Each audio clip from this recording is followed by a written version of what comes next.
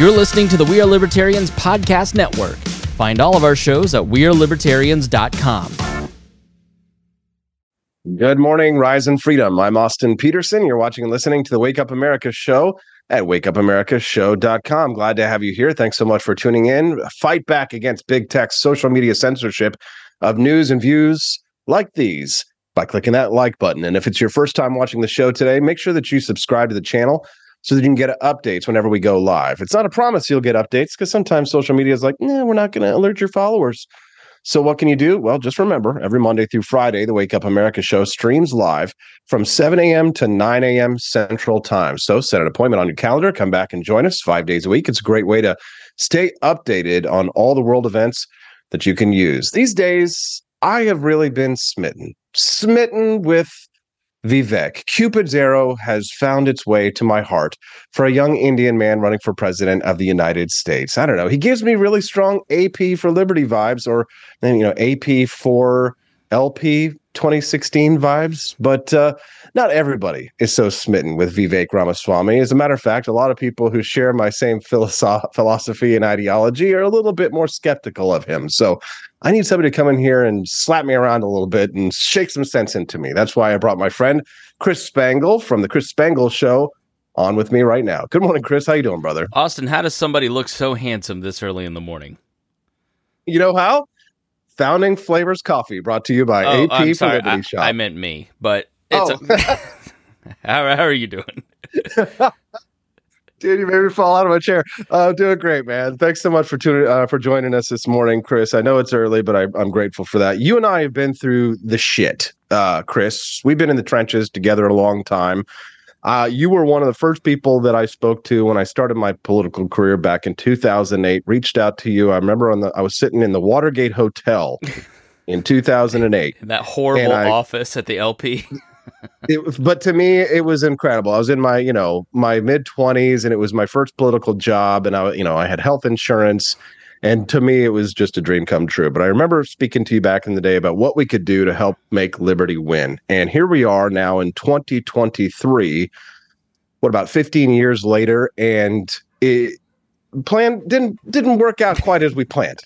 Oh, it's worked out better for me than I thought. But yeah, no, I mean there's liberty at the time was, you had to explain what a libertarian was. You don't have to do that anymore. So I think there's a lot of things that are good, and then there are a lot of things that are rough, both in the libertarian world and then also the regular world.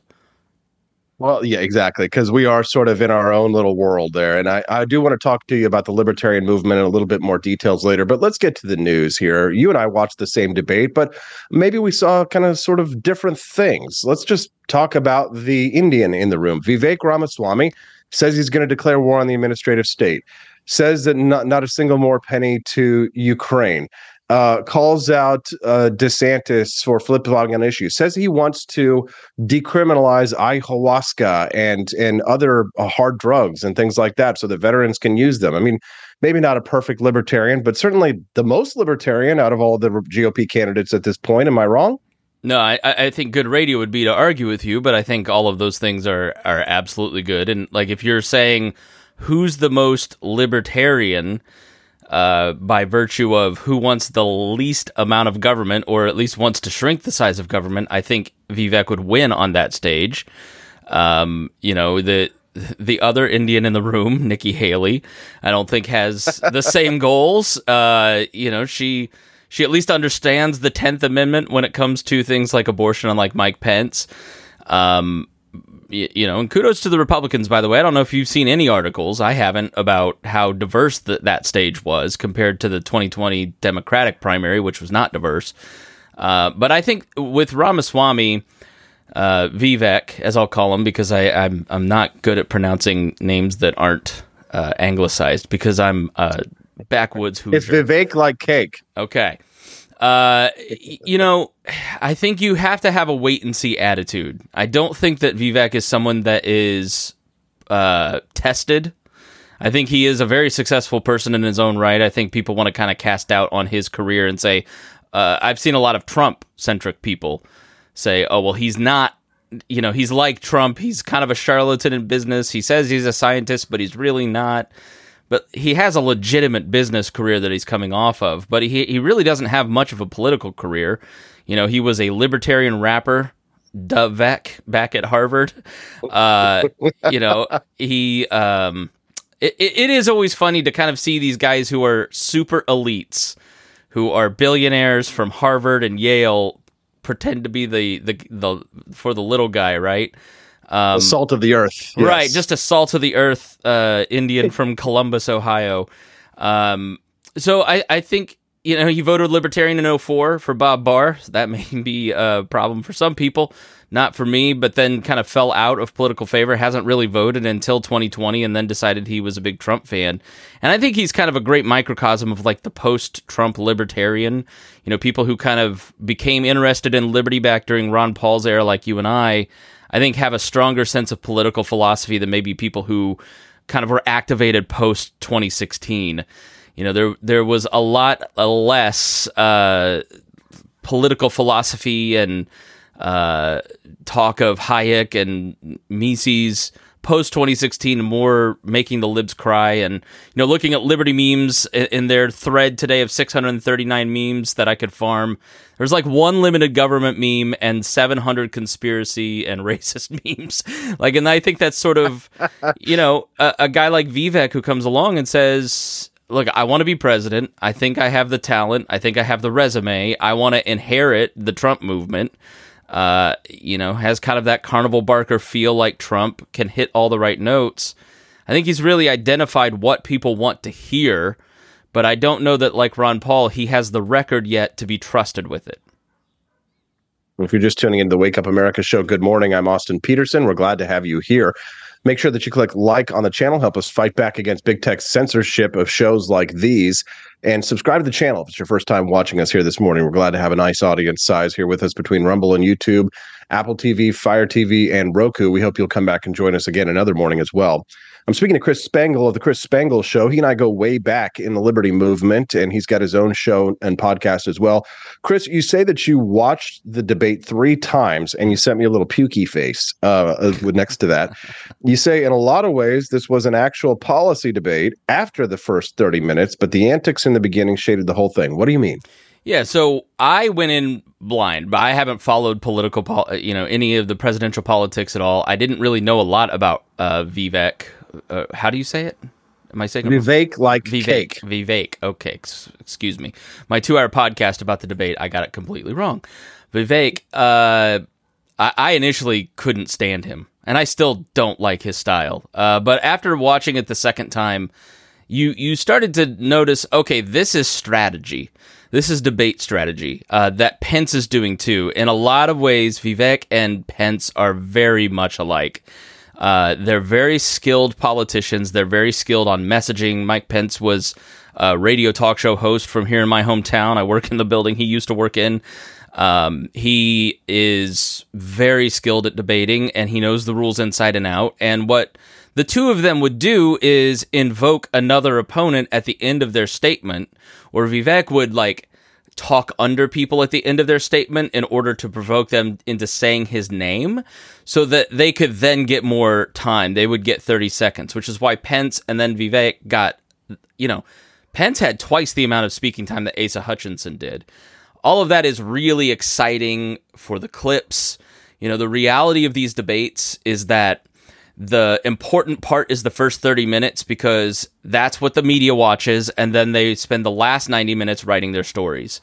Or people tune in at 9 o'clock and decide about 9:45, 10 o'clock, they're going to go to bed, they've heard enough, and they tune out, right? So, when you're asked the first question of, what is your plan to solve inflation? And then they go with their pre-canned opening statements.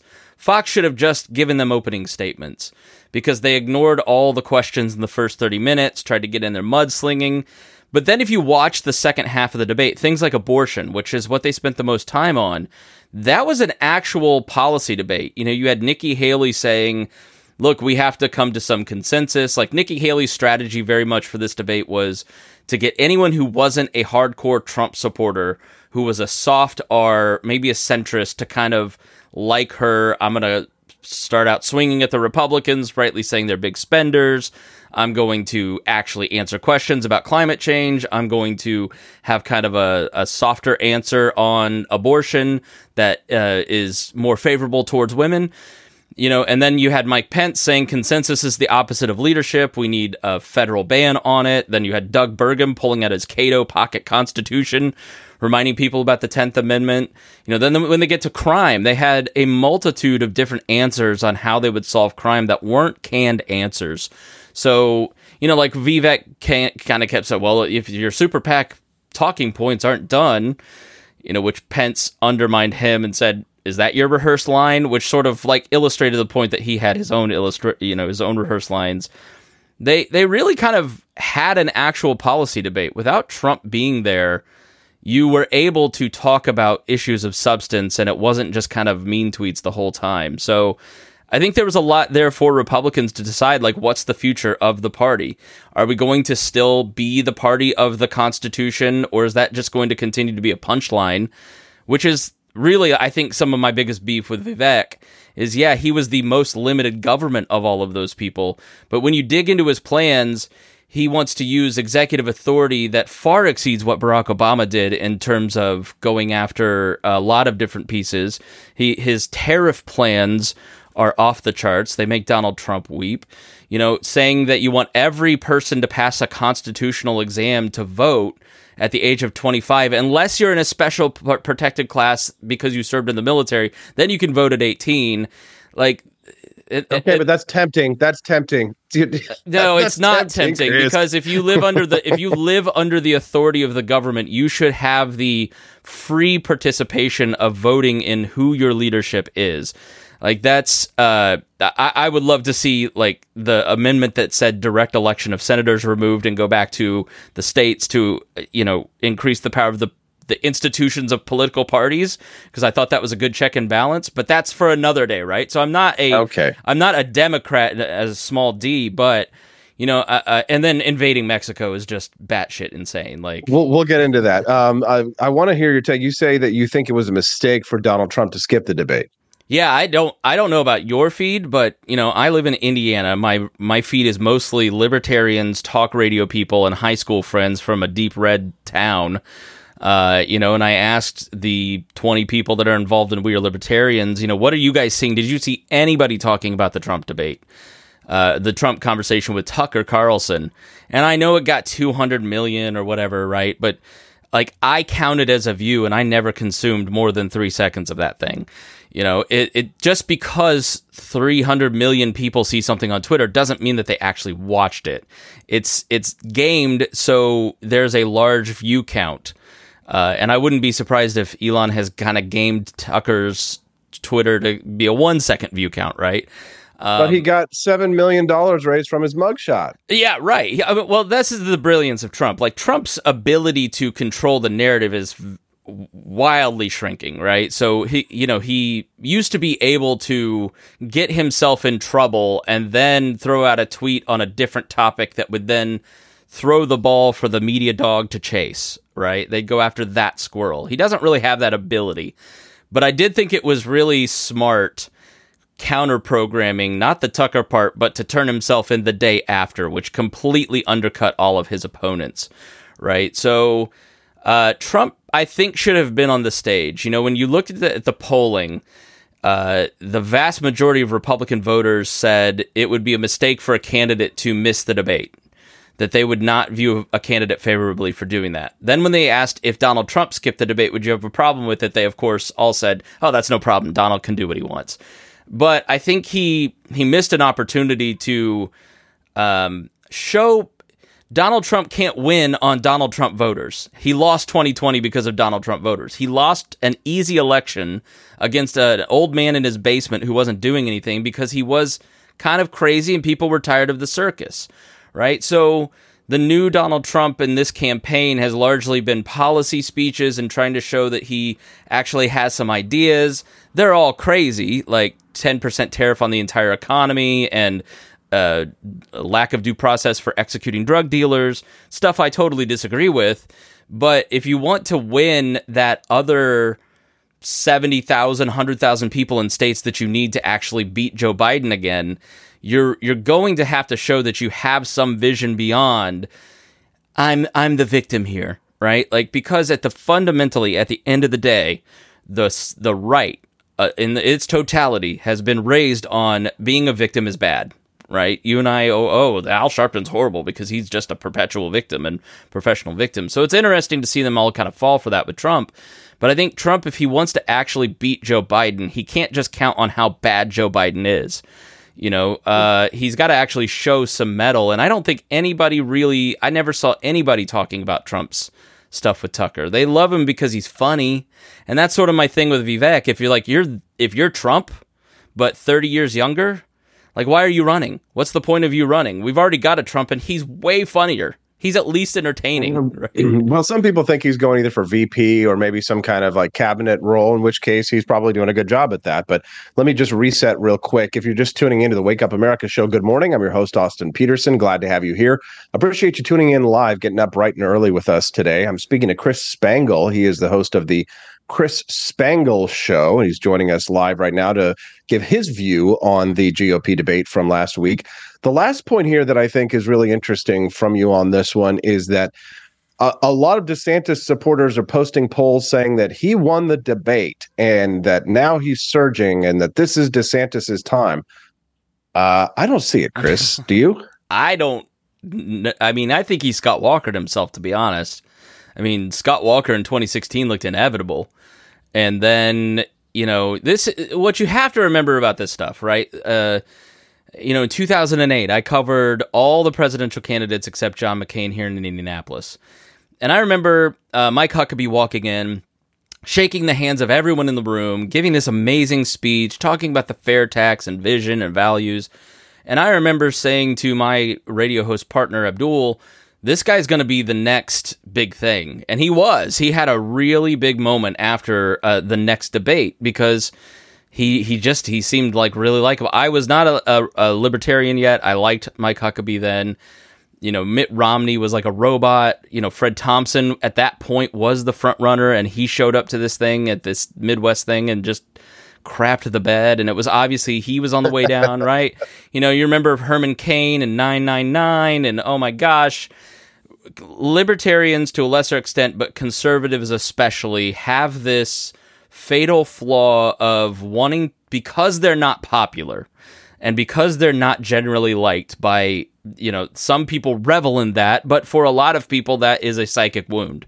And so if Chuck Norris says nice things about us, we're going to, you know, put him on every stage possible, right? He's going to be the next big thing. Oh my gosh, Kyle Rittenhouse. That's what I think is interesting about Oliver Anthony, is he's not buying into the big complex, right? And selling out. And he could, and they're offering him it's like Satan and, you know, offering Jesus, like, bow down to me and I will give you all of these kingdoms. Right. And DeSantis, I think, had that moment where, you know, he's despised by the media, but let's be honest. I know we're talking about should we get masks and vaccines again, but for most people, you know, COVID in 2020 is not even in their top 10 of concerns. You know, if you were to talk to most people, they want to move on and they want to forget. And I know that our very online, you know, myself, you listeners, right? We don't live in that world, right? But people kind of don't want to remember that. And that's kind of the best thing about DeSantis, is that he stood up to the big complex, whereas Donald Trump handed the government over to Fauci, passed 2 stimulus bills, was mad that the third wasn't bigger than what Pelosi wrote, right? Like, it's, you know, he's got credibility in a way that like a Vivek or even Trump don't have, and that he's been effective as governor in Florida, whether you agree with those policies or not. And there's a lot about what he's done that I don't disagree with and do disagree with, but he's actually like tested, right? And so I wonder if there's just a level of like, all right, this guy showed up to the debate and he was competent. He's got a record. We can trust him because he's actually like, yeah, he's feeding me the BS lines like Pence does, but like he's not as fake as Pence. And so I wonder if maybe there's like a settling that he's just the second choice because we can trust him a little bit. But I thought in the debate performance he was nowhere. He got the perfect tee up. Fox News clearly wanted him to win the debate. Here's Oliver Anthony, and here's a reel about how bad the economy is, and what do you think, Ron DeSantis? And then he just meanders through his talking points instead of connecting and feeling your pain. And I understand how hard it is. I'm a dad of 2 or 3. My wife's got cancer. We're feeling this. The problem with Ron DeSantis is he's kind of not a person. If the day after he rebooted his campaign, he's at some Iowa thing with a beer, and he's being all weird, and it was a very Elizabeth Warren type moment with the beer, right? He's not a good personal politician like Bill Clinton or Barack Obama or even Trump. I think Trump connects with people on a human level where you sort of just like him as a comedian. I like him as a comedian. I think everything else about him is pretty much awful, but I think that's DeSantis's biggest problem. But think about your conservative aunt who smokes Pall Malls, who lives in, I won't say, I'm not saying this derogatively, but lives at the trailer park and loves it, right? Has a really nice trailer, and she, maybe she has a pet gecko in an aquarium or something, and she looks at Donald Trump and is like, that is a man. You know what I mean? It's kind of like the people who like Vladimir Putin when he's on, riding on the back of the horse shirtless. They're just, there's a demographic of people that that kind of resonates with, that older kind of beefy, caked up strong man who get sort of makes him excited. You want to have a beer and a Pall Mall with, right, at the bar. Trump is the kind of guy that would be the guy that everybody would be surrounding him and listening to him tell stories and laughing. You look at his mugshot and say he's hard. Yes, exactly. Well, we've only got a few more minutes left with you, Chris, so I could probably monopolize your entire time this morning if I wanted to, because I know that you're a good guy and you're very generous with your time, but I want to be kind to you. So do me a favor here and fill me in on the Libertarian Party, because that's where you and I grew up. That's where we began. And Dave Smith was going to be the likely nominee of this party. I think it looks like it's in shambles over there now that he's kind of stepped down and said he's not going to run. Love him or hate him, he was kind of head of the Mises Caucus, the most high profile of all libertarians these days, going on Joe Rogan and doing these comedy shows and stuff like that. He's got, again, I got a lot of name ID out there, huge social media following, and he goes, when you go on Joe Rogan, I consider that, more than just kind of online fame, even if it's a podcast, because it's just so big, right? The biggest show in the world. So what is the LP going to do? I mean, when I look at the candidates they have right now, I mean, there's a couple of people that I know that are friends of mine that I like, but it just seems pointless. What do you think? Well, that's why I haven't really been in the Libertarian Party for a decade. My own journey, I was a reporter, and I saw, I was a Republican, and I worked for a talk radio station, and I knew Democrats were bad, right? And I'd go to all these meetings and cover meetings and city government and all that, and I would just see, oh, wow, both sides kind of suck, and the media's in on it. And then, in 2008, I'm at the Indiana Republican Convention, and 300 Ron Paul delegates get kicked out illegally, which just woman came up to me crying, going, "You can't believe what they've done to us." And you just go, all right, well, these guys aren't going to let you change it. And so, and I see why people think Donald Trump getting arrested and being held the day, his trial the day before primary, they all buy that that's the deep state going after him. I get why they think that, because of the behavior of the Republican Party. And so I joined the Libertarian Party because I believed mostly in a third party. I wasn't I was libertarianish, but I didn't fully understand the libertarian philosophy. And I have over time and believe that it is the best way to peace and prosperity and bringing people together under harmonious circumstances and putting food on your table and keeping you from invading Mexico because you're afraid, right? But the party is the best social club I've ever been a part of. I love all of my friends that I've met from the Libertarian Party, like you. Same. All the people here, my best friends, all come from the Libertarian Party that have been co-hosts of my podcast for 15 years or 10 years. How long have I been doing it? And so I think it's a great group to gather around a philosophy and go out and canvass and do some political activity and make some influence on your fellow candidates, like Mike Pence, when, I did the debate prep for Rupert against him, and, Mike stole one of Rupert's ideas about adding trades to high schools and implemented it, and that came directly from thieving Rupert's idea, right? And that's great. But I think in terms of its political impact, my kind of holy cow moment was doing this podcast locally called Leaders and Legends, where we go out and interview all the elites, the political, sports, news elites of town, right? Every genre, right? And being probably the best known libertarian in the state, other than maybe Rupert or Don Rainwater, nobody really knew anything about what we did or what we said or what impact. There wasn't much of an impact, and it's been pretty clear over 4.5 years that there wasn't much impact from the 40, 50 years that the most, and I will say this with pride, and it is absolutely true, Indiana is the best affiliate, the most organized, the one that has had its crap together the longest because of long-serving people for 30 years who are institutional knowledge.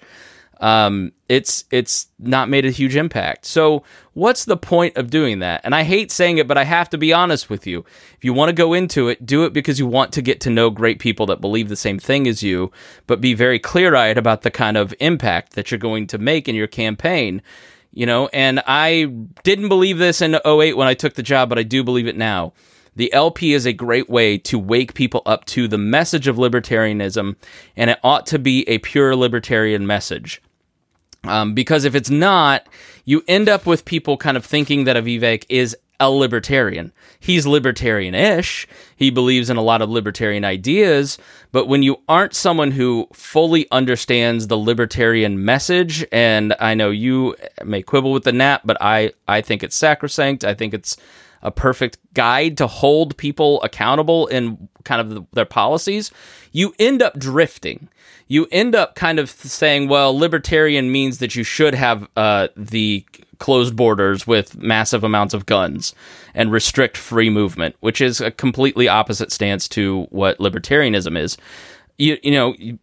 I'm not saying that there's no true Scotsman. I'm still a pragmatist at heart. Like, you still, in this day and age, if you run for office, win, and serve in government, you can't be a libertarian. Like, there's no way to be a pure libertarian and make that kind of change. But I think the Mises movement came in with some promise.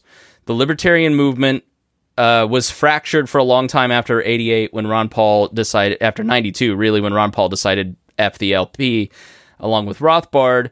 And, it was very difficult from 08 to 12 when I was there, because you couldn't get any Ron Paulers to support any LP candidates.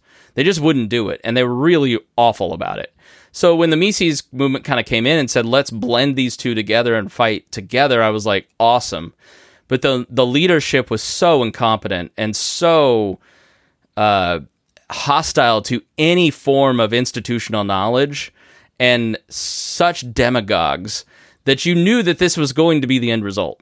Because you can't drive out the people who have been there for 20, 30, 40 years that have put, their personal car collections on the line to buy the asset of the building like Jim Lark did, and drive those people out because they're not your type of libertarian, and expect to succeed. Because the people who came in being told by the messengers, we're going to just kill this. This is an inevitable victory. It's like, well, you don't know what you're in for then. You haven't ever run a campaign. So what would you know about running an LP campaign when you've never done it? So to read their leaked memos of like, did we really just all take this over for the Twitter? I love it because I went on Dave Smith's show and said, look, you guys are inexperienced and you don't know what you're doing, and you're going to fuck it up if you don't actually do these things. I don't agree. Okay.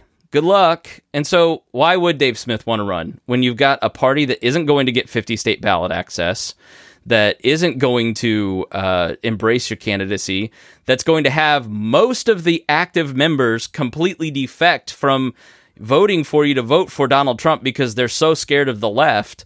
You created your own problem. Why would you want to run? I don't blame him at all. I think, why would you take a pay cut? Why would you take all that abuse? It's the right move. As to who they run, I don't know. But there's either a lot of rebuilding, or I think the way that it goes is just sort of fades into being a Green Party where there's 2 or 3 or 4 active affiliates and, maybe some strong little pockets.